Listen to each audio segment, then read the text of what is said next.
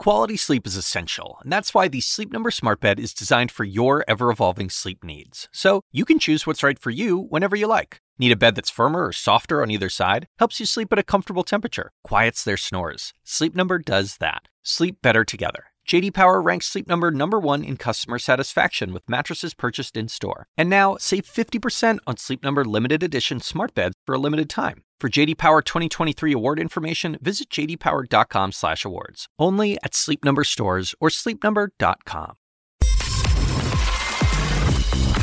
Live from New York, I'm Julia Chatterley. This is First Move, and here's your need to know.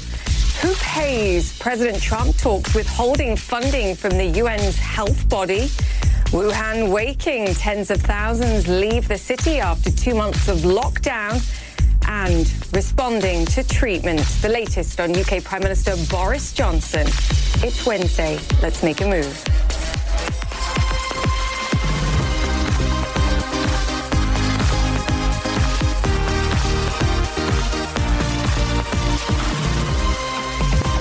A warm welcome to all our first movers across the globe. As always, we hope you and your loved ones are healthy and staying safe during these challenging times. The latest from here in the United States is that COVID-19 cases are approaching 400,000. That follows the deadliest day here on record. However, the overall trend of new cases may be flattening in many countries, and Norway became the fourth nation following Austria, Denmark, and the Czech Republic to announce gradual levels of reopening. The key here, as we keep discussing on the show, finding that balance between the science and the stimulus in getting global economies up and running, lowering the level of lockdowns. For now, though, of course, plenty of uncertainties remain. US market action, I think, reflects that too. Futures are higher at this moment, but stocks gave up some 4% gains yesterday, late on in the session. Europe at this moment under some pressure. Asia stocks, as you can see, they're closing mixed as well. In terms of stimulus, Eurozone finance ministers failed to agree on emergency aid packages despite all-night talks. They'll continue to work on that. Meanwhile, there's rising hopes here in the United States that Congress can agree a further $250 billion of loans for small and medium-sized businesses. In my view, this program should be limitless. Congress needs to remove the fear that for many viable businesses, they could miss the cash. Owners then may make different decisions shorter term if the money comes eventually, and that could ultimately save jobs. There's likely to be a battle in Congress, even just getting that agreed, I think. JP Morgan believes a further 7 million people signed on for jobless benefits in just the last week alone. Help can't come soon enough. On to the drivers. President Trump is threatening to withhold funds from the World Health Organization in retaliation for, in his words, missing the call on the coronavirus outbreak. The president criticized the World Health Organization for not supporting his initial travel restrictions with China. We're going to put a hold on money spent to the WHO. We're going to put a very powerful hold on it, and we're going to see. The president later seemed to soften his comments on that front. Follow up on that. So is the time to freeze funding to the WHO during a pandemic? No, maybe not. I mean, I'm not saying I'm going to do it, but we're going to look at it. You did say that. We give a tremendous... No, I didn't. I said we're going to look at it. We're going to investigate it. We're going to look at it. But we will look at ending funding. Christine Romans joins me now. Christine, I think huge questions do have to be asked about the response in many cases, whether it's individual nations or the World Health Organization, but cutting funding during a pandemic, not the right solution, even when you're trying to raise money domestically to support your people. And I think that whole episode with the president shows sort of three Trump patterns. One, the pattern of saying something and then saying, no, I didn't say that. I said I was going to look at that. He says that he's done that many, many times. The other is his need for a scapegoat, right? To find somebody else to blame for what our polling this morning shows that a majority of Americans don't think the United States has been doing a good job. The federal government has been doing a good job to slow the spread. And also his distrust of global institutions, right? I think those three things are at play here.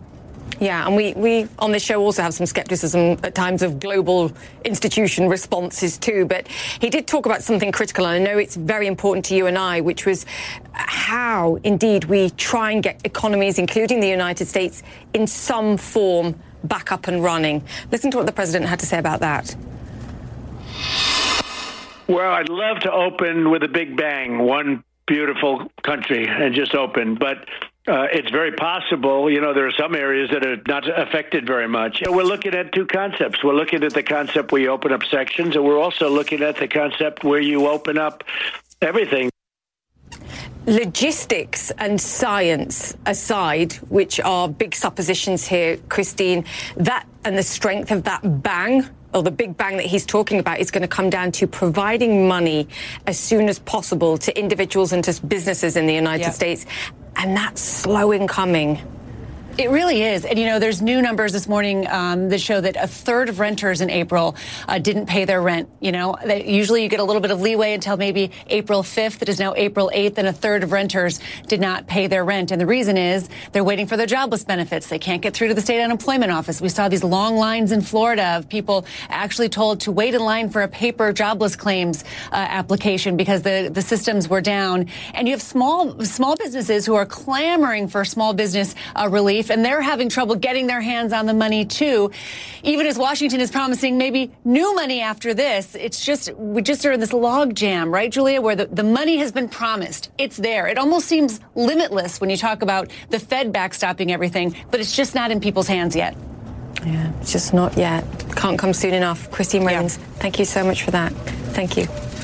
Now to China. The lockdown in Wuhan, the original epicenter of the coronavirus outbreak, has finally been lifted to celebration, but also tens of thousands of people leaving the city after more than 2 months of complete lockdown. David Culver has the details.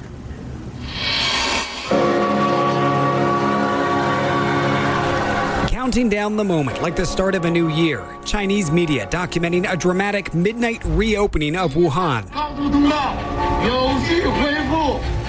Officials rushing to push aside highway barriers, traffic flowing once again. For 76 days, this city, with a population larger than New York City, was walled off from the rest of mainland China.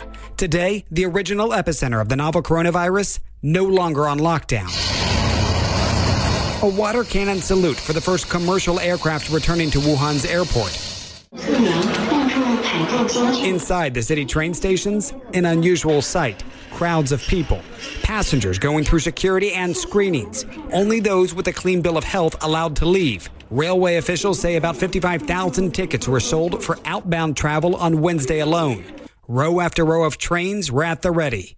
Just before the January 23rd lockdown took effect, CNN traveled to Wuhan. We took you to the suspected source of the outbreak, this seafood market. We met locals who, like us, were unaware of the unprecedented lockdown that loomed. Behind me, this is one of a few hospitals here. A few hours after filing our report, we, like so many here, got word of plans to shut down Wuhan.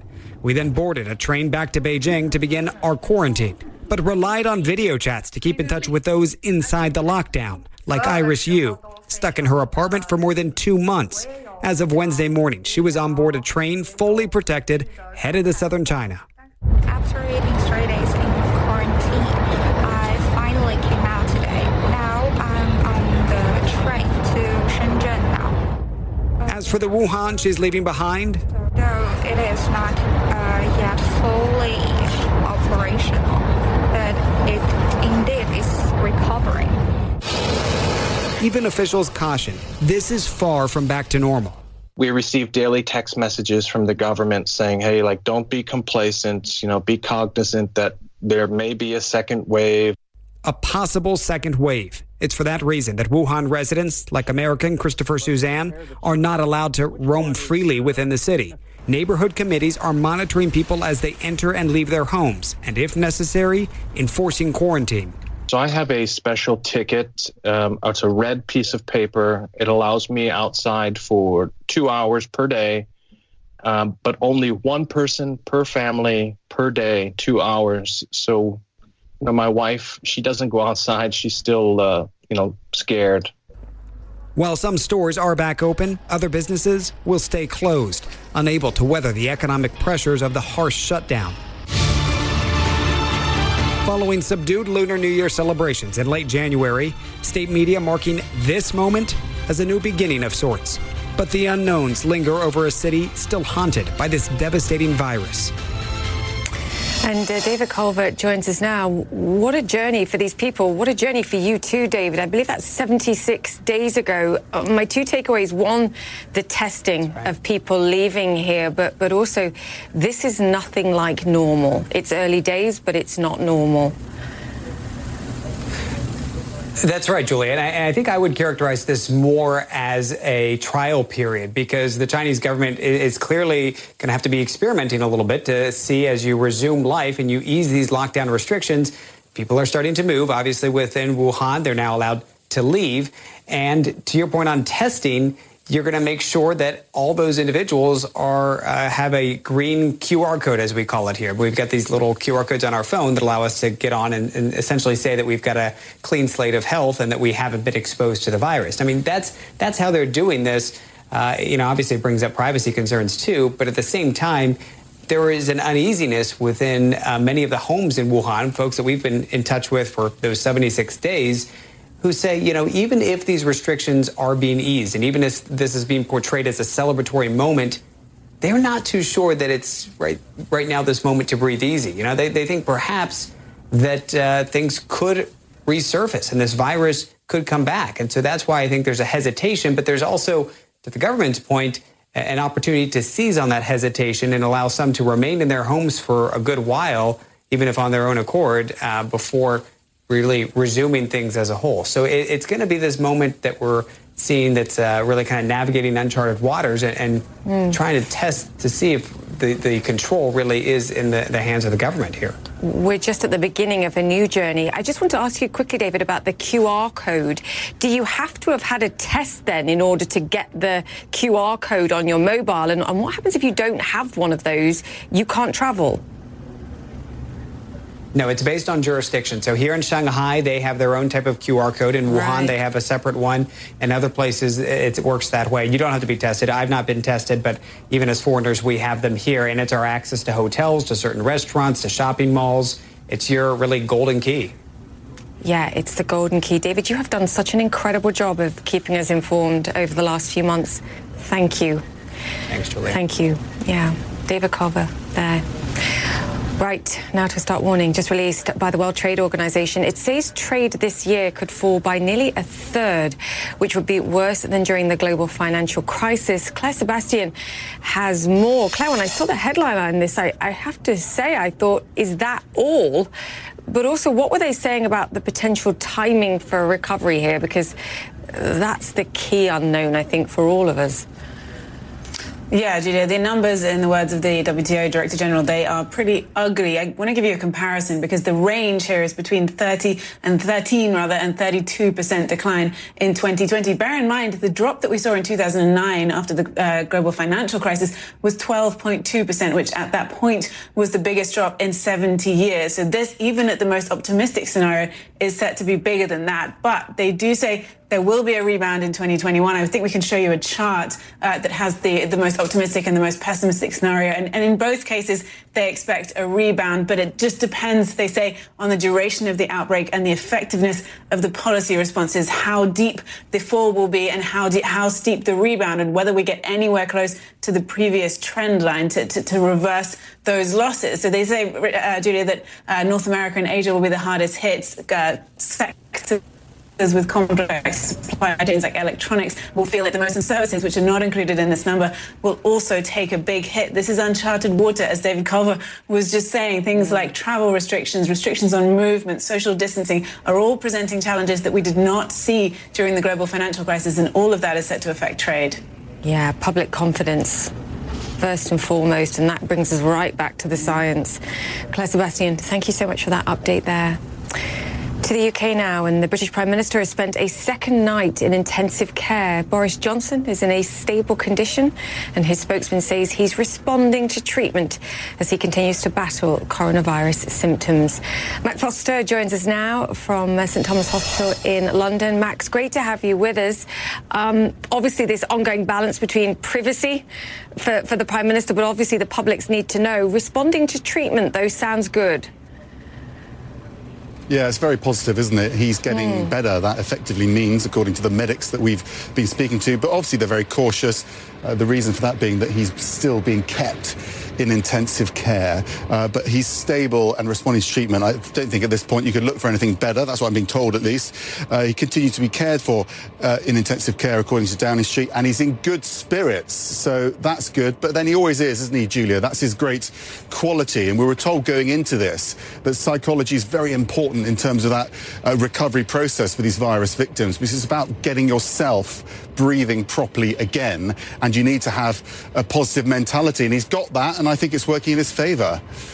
Irrepressible is the word I think that comes to mind here, Max.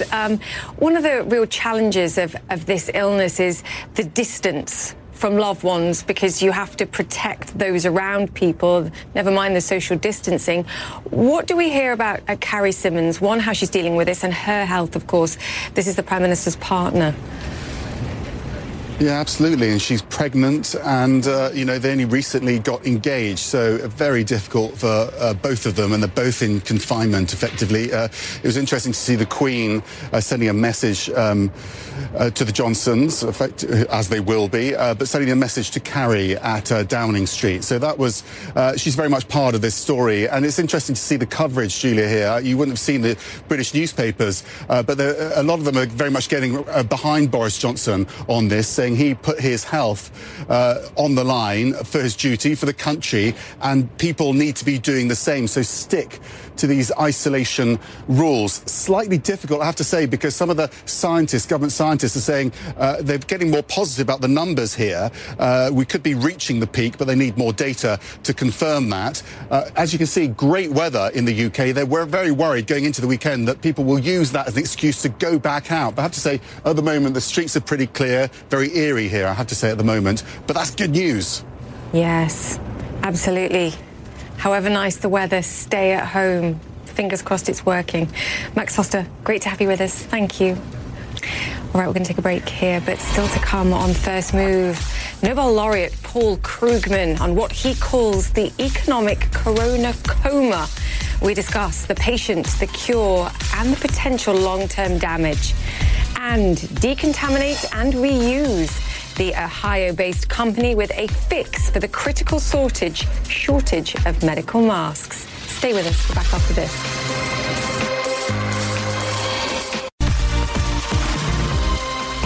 Welcome back to First Move. We're counting down to the market open that looks like it's going to be positive this morning. There you can see it just above 1.3% across the board, though the major markets gave back gains of 4% late in the session yesterday to end up closing pretty much flat. Remember, the only thing I promise you again, as I say, cautiousness and volatility. Earnings season, though, also begins next week, and that will likely be another reality check regarding the economic cost of the mass shutdown that we've seen, even as nations around the world begin to at least have the conversation about some form of phased reopening. Alicia Levine is the Chief Strategist at BNY Mellon Investment Management, and she joins us now. Alicia, great to see you, and great to see you looking so well.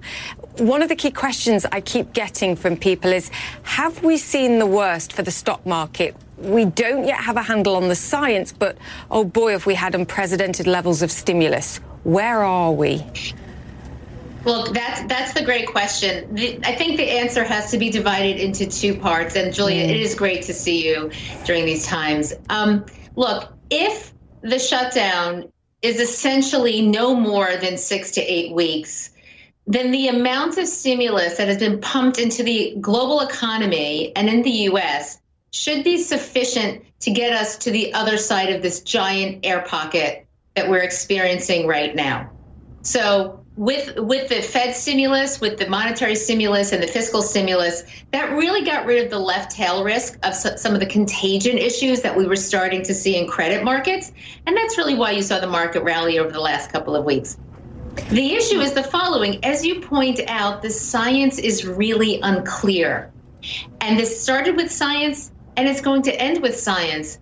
And if science dictates that we cannot open the economies, by the end of May, let's say, then you're really going to see another leg downward, because the market is essentially pricing in that we have a terrible deep hole here, unprecedented, but that we come out on the other side and start to regrow again by the fourth quarter. And if that's the case, then we have seen the bottom in the market. I mean, there's so much uncertainty to that point. You've said that the stimulus that we've seen has effectively cushioned us for the next 6 weeks. If we end up in a situation where even if we start to reopen at that point, it's staggered, it's a slow process simply because it has to be, because we have to be very cautious here. Does the damage to the economy, to jobs, continue to worsen and perhaps speed up due to the time required? Look, it's clear that there's not going to be an all-clear signal. There will not be. And there will only be an all-clear signal when we have a vaccine. And as you know, that's 12 to 18 months away. And none of our economies can afford to wait that long, let's face it. So it will be a staggered and phased reopening. And what I worry about is that the labor market here in the U.S., you've had 10 million people file for unemployment claims. And what that means is that they're no longer attached to their employer. So and that's just for 2 weeks. And I'll remind you that during the recovery of from 2009 to 2010 for the next decade, U.S. created 20 million jobs. So we've essentially lost half of that in 2 weeks. It's just a staggering number. When people are unattached to their employer, if you reopen the economy, you don't get an immediate snapback, right? Because they're no longer attached to the employer or to their jobs. And so there is some dispersion that happens. And that's really what we have to fear. The duration of this is really the problem, not the depth so much, it's the duration. Yeah, it's one of the other challenges here is the speed of the decline that we saw. To your point, the speed of the job rises that we've seen. If we go back to history, and I'm not sure how much it helps us at all, quite frankly, it takes months for a stock market to find its feet, to find the floor and then regain confidence and move higher. Is history in any way helpful to what we're seeing here, given all the uncertainty that you just mentioned? And what's your advice to investors? So history is important because you need some sort of framework for analyzing what to do today, right? What do I do with fresh capital today? So the analysis that we have done shows that when markets drop 25% and you enter a bear market and you have a recession, so the two together, a market drop and a recession, it can sometimes take longer than 24 months to actually recover to the old highs and even have any positive move at all, because there's essentially a price finding mechanism that the market is engaged in. And with the heightened uncertainty, with the VIX still remaining in the mid 40s, it tells you that the market is not completely certain about where we're going here. So all that means is that if you have at least a 2 to 5 year time horizon, this is an excellent opportunity to start building positions and finding companies that you think will come out on the other side of this. This is not an index call. This is an individual company call, strong balance sheets, remaining cash flow. Who's going to be surviving and thriving on the other side of this? This is the time to do it as long as you have a longer time horizon. Yeah, it's a great point, Alicia. Very quickly, does earnings season, because that's going to begin next week, does that give us more information, or does that just confirm the lack of certainty that we know we have at this moment? So 2020 and 2021 earnings are a black hole. Yeah. The published estimates today it's not just that they're stale, they're simply not believable. And, I've never actually seen stocks go up when companies project declining earnings, declining cash flow, and declining profitability. So it will be a difficult situation. I think the best we can assume for this year is that earnings are down 25% at best. And that assumes a V-shaped recovery. And at worst, probably get cut in half to about $89, $90 a share, $85 a share. And,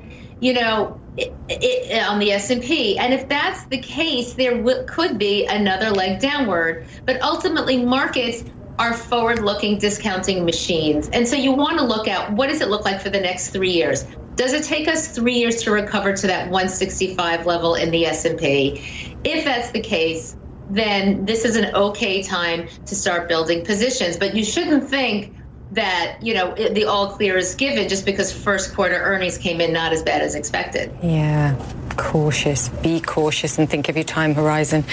Alicia, great to have you with us. Thank you so much. Stay safe, please, and we'll talk to you again soon. Alicia Levine there Julia. from BNY Mellon Investment Management, and beautiful children, of course, over your shoulder there too.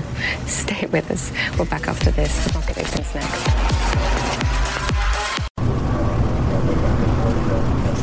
Welcome back to First Move. We've got US stocks markets up and running this Wednesday. As expected, a higher open following yesterday's initial gains and then a flat finish, as we've described.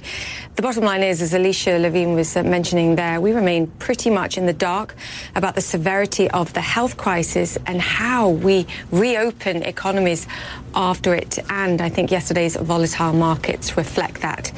Tomorrow's US jobs data will be key. All signs are pointing to another sharp spike in those claiming for jobless benefits, perhaps even worse than last week's record rise of 6.6 million people claiming for help. JP Morgan says 7 million people in the past week may have claimed and asked for help.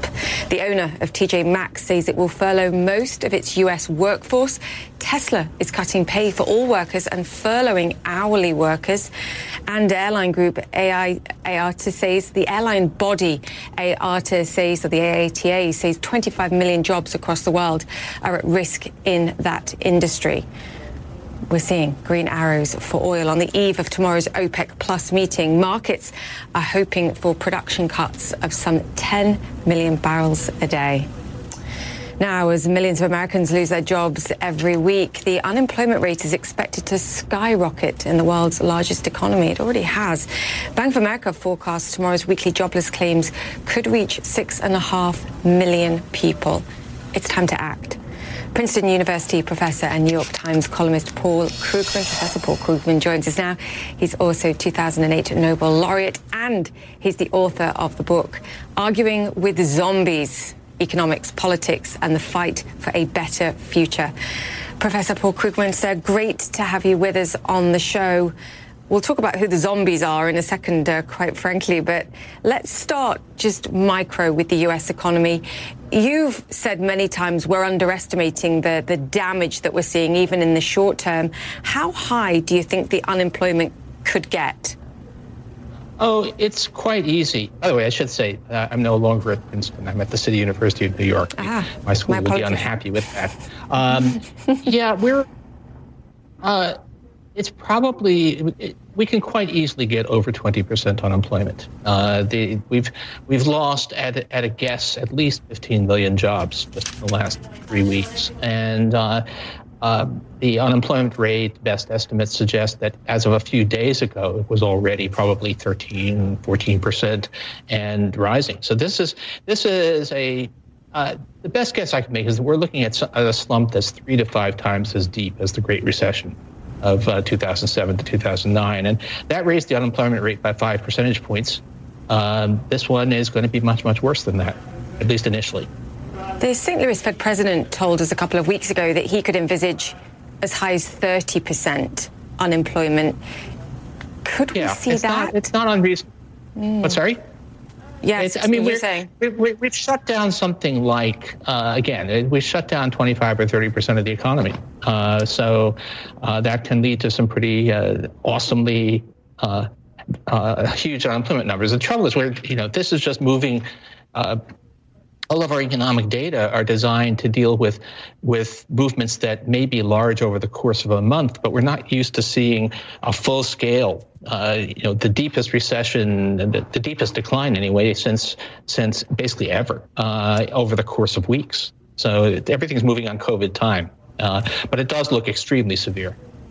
I mean, the point that I think the White House, the administration would make is this shows that the shutdown is working and why they've put the measures in place to get cash to people, to get cash to businesses, to try and stem some of the job losses. What do you make of the plan that they've announced? Admittedly, we're seeing delays in getting the money to people, but is more money required? Yes, more money is required.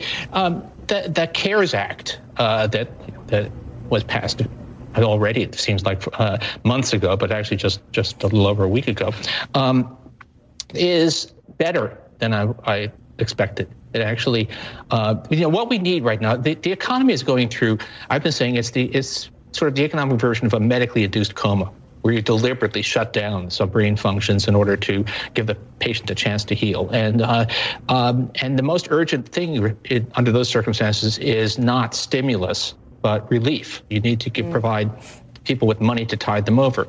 And the bill, for the most part, there are some dubious parts of it, but for the most part, it was expanded unemployment benefits, lending to small businesses that can be converted into grants if they use the money to maintain payrolls. What's absent from the bill, there's two things. One is there's not remotely enough aid to state and local governments, which are on the front line here, have to balance their budgets and are suffering terribly from the crisis.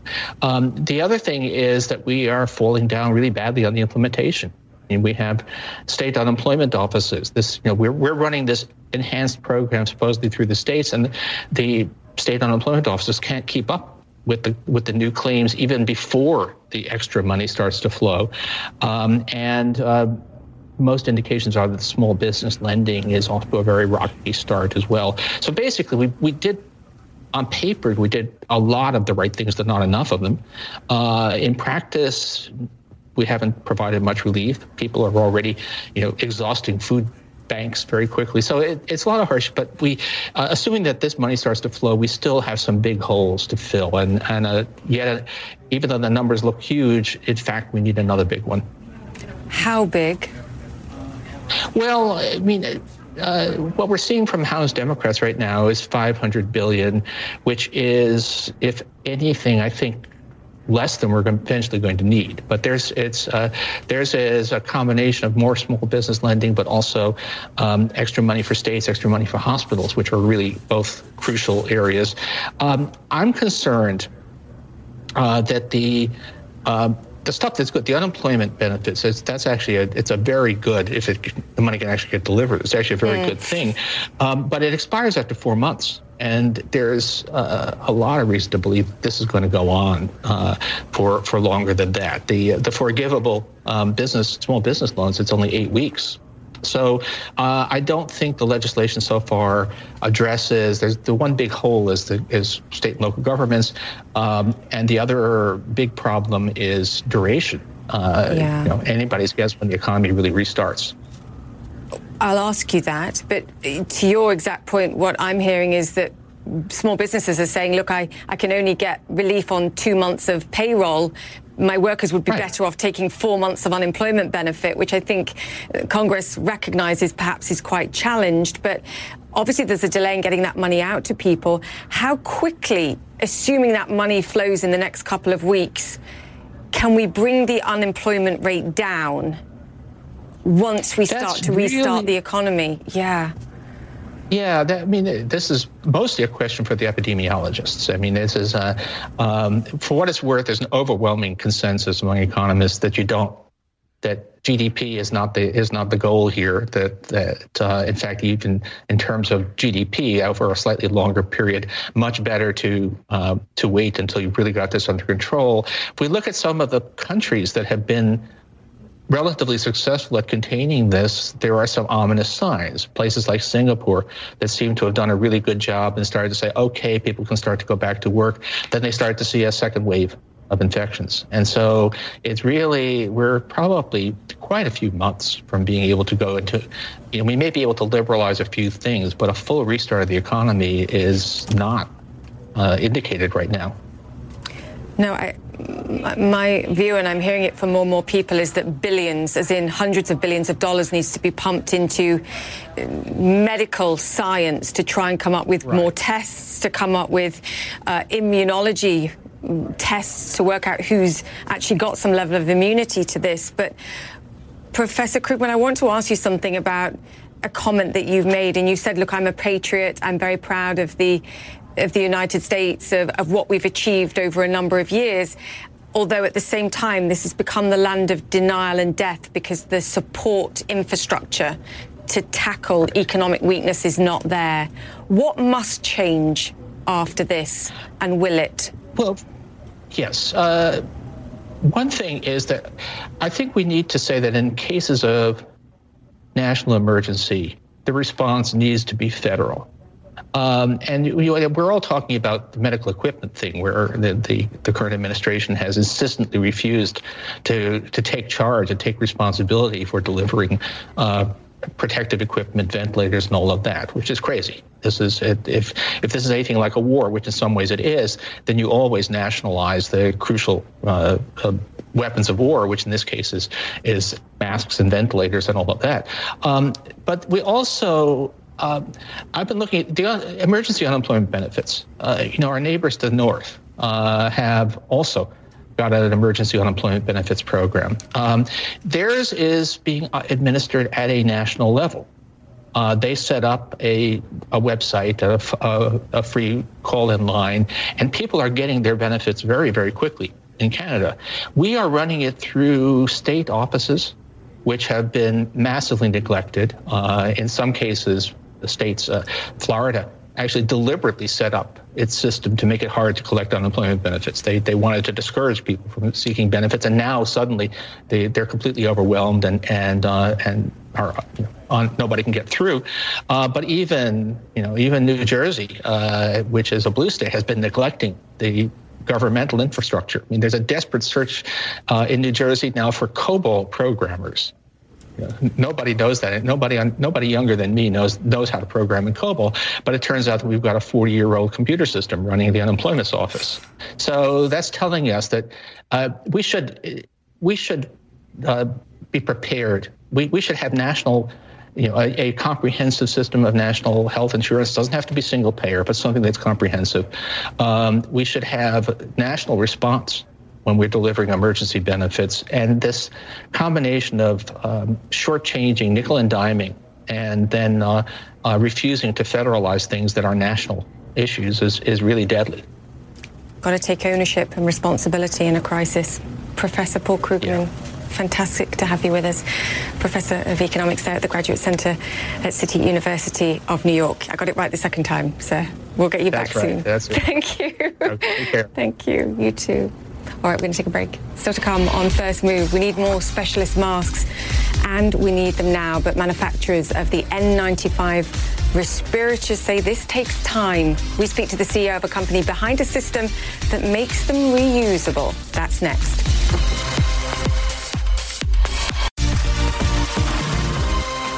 Welcome back to First Move. The US government is looking to buy 600 million vital N95 masks, but even that may be nowhere near enough. Ramping up the production could take months, so the United States is relying on imports too. But now there's an additional way: decontaminating those N95 masks already in use. US regulators recently approved a mobile system created by research and development company Battelle that does just that. Luis Fonthea is the president and CEO of the company, and he joins us via Skype. Sir, fantastic to have you with us. This is some incredible innovation in times of crisis. Talk to me about where the idea came from and how quickly, because the speed here is crucial, you managed to get this process up and running. Well, thank you, Julia, and good morning. It's really been remarkable. We actually had one of our engineers had this idea. They remembered a study that we had done 5 years ago for the FDA. And in that study, we proved that we could reuse these masks, basically decontaminate them for reuse up to 20 times with no degradation. We'd never thought about scaling it before, though. So the idea came up that we could scale this, and literally within 9 days, our team worked around the clock and actually built out a system of a large ISO container, like you see the trucks pulling down the road, instrumented and laid out with racks that could hold these masks. We apply hydrogen peroxide in a vaporized form for a certain dwell time and get the mask clean. So we had a system up and running. We were able to create data along with the study data we did before, got approval from the FDA, I think 10 days ago now. And I'm very happy to report that we're up and operating in Ohio today, just going online in Seattle and in Stony Brook in Long Island, and we'll soon be online in Boston in the next few days. I mean, it's incredible. I was doing the maths there. I think that's 23 days between coming up with the idea and finally getting approval. How much of a battle was it going back and forth with the FDA here in order to get this emergency approval? Because this is key. Well, I think first I would commendate everyone. This has been a team effort from not just our team, but the FDA, our local politicians and others have helped because of the emergency. And everyone just came together to do this as quickly as possible. By the last days of this, we were literally in hourly conversations with the FDA lead, answering their questions, getting any documentation they were concerned about. And that's so it's really remarkable. It's really a case of I think it's America. We may not be the best planners in the world, but boy, we are great at responding when emergency comes. And we've proven that over again in our history. Yes, speed of innovation, I think unparalleled, quite frankly. Talk to me about these decontamination systems, because I saw a comment from you saying, look, as a company, we have a strong balance sheet. We're a not-for-profit. We'll figure out the financial details later. I know you donated one as well to Washington State. Talk me through this.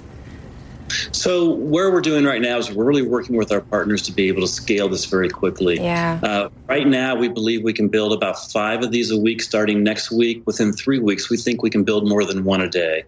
The federal government and others are talking to us, working state governments as well. Our model to start with this was we would charge hospitals for the actual cleaning of the masks at a rate, and then we would drop that rate as soon as we kind of recovered our capital costs to basically the rate that it costs to clean the masks. With some help that could be coming from other sources soon, hopefully we'll be able to provide this service near free or for free to the hospitals. So it's all about speed. It's all about getting things in the country where they need them, see how many of these systems can be deployed. We're also learning in this process that it takes a while for the hospitals to build their logistics chain up. They spent their whole careers learning how to not do this, learning how to use 12 to 14 of these masks a day, 1 for each patient. And now to change those processes inside these hospitals, which purposely were always built not to be very flexible because our health's at stake, we're learning that they've got a lot of work to do on their end to get the supply chain up and running too. So we're doing a lot of work with them in this process as well.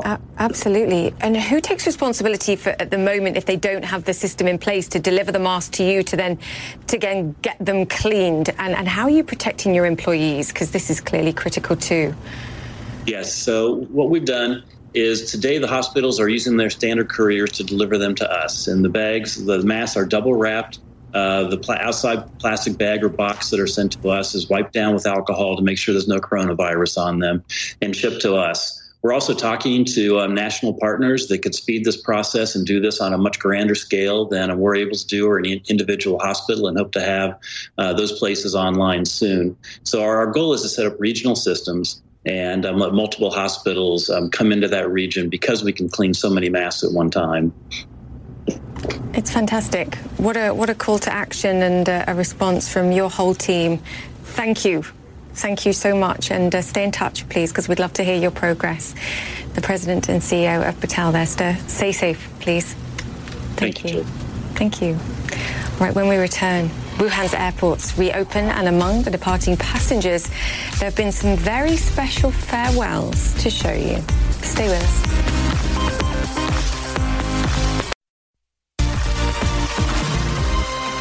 Welcome back to First Move. Square and Twitter CEO Jack Dorsey has pledged $1 billion to coronavirus relief efforts. It may sound simple, but it gets more complicated. The donation comes in the form of an equity stake in Square. Paul and Monica joins me now. Paul, it's still a quarter of his wealth, I believe, but uncomplicate the complications for us. How does this work? Yeah, Dorsey getting a lot of praise for his efforts here. About $1 billion, mostly Square stock, because that's where a big chunk of his wealth comes from, not Twitter. He's going to be donating this to coronavirus relief efforts. And then after that, he says that he wants to continue investing in other charitable things like girls' health, universal basic income, education efforts. So this is kind of like the giving pledge of Bill Gates and Warren Buffett, but supersized. So a lot of praise for Jack Dorsey for this extremely charitable donation that he is making at a time where we really need it. Yeah, we really need this kind of response. And that's a monster one, even if it is in the form of stock. There's things you can do with that, even in the short term, to leverage that money. Oh, I think we've lost you there, Paul. Great to have you with us, though. Paul and Monica, thank you so much for the update there. The joys of live TV. Now, as we prepare to say goodbye, I want to show you some farewells that took place at an airport in Wuhan today. Over 2 months ago, medical support staff flew in to help treat an overwhelming number of patients. Now they finally get to go home. These nurses have been pretty much to hell and back, running towards danger instead of away from it, and we thank them all for it. Those images there, breathtaking, and that is happening all around the world. We thank them. Thank you for watching, guys. I'll see you tomorrow.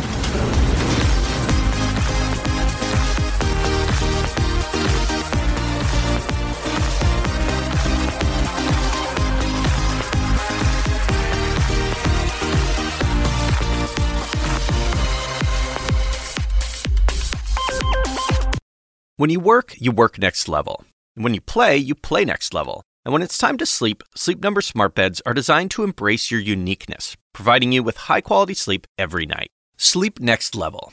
J.D. Power ranks Sleep Number #1 in customer satisfaction with mattresses purchased in-store. And now, the Queen Sleep Number C4 smart bed is only $1,599. Save $300 for a limited time, only at Sleep Number stores or sleepnumber.com. Prices higher in Alaska and Hawaii. Quality sleep is essential, and that's why the Sleep Number smart bed is designed for your ever-evolving sleep needs. So you can choose what's right for you whenever you like. Need a bed that's firmer or softer on either side? Helps you sleep at a comfortable temperature. Quiets their snores. Sleep Number does that. Sleep better together. J.D. Power ranks Sleep Number #1 in customer satisfaction with mattresses purchased in-store. And now, save 50% on Sleep Number limited edition smart beds for a limited time. For J.D. Power 2023 award information, visit jdpower.com/awards. Only at Sleep Number stores or sleepnumber.com.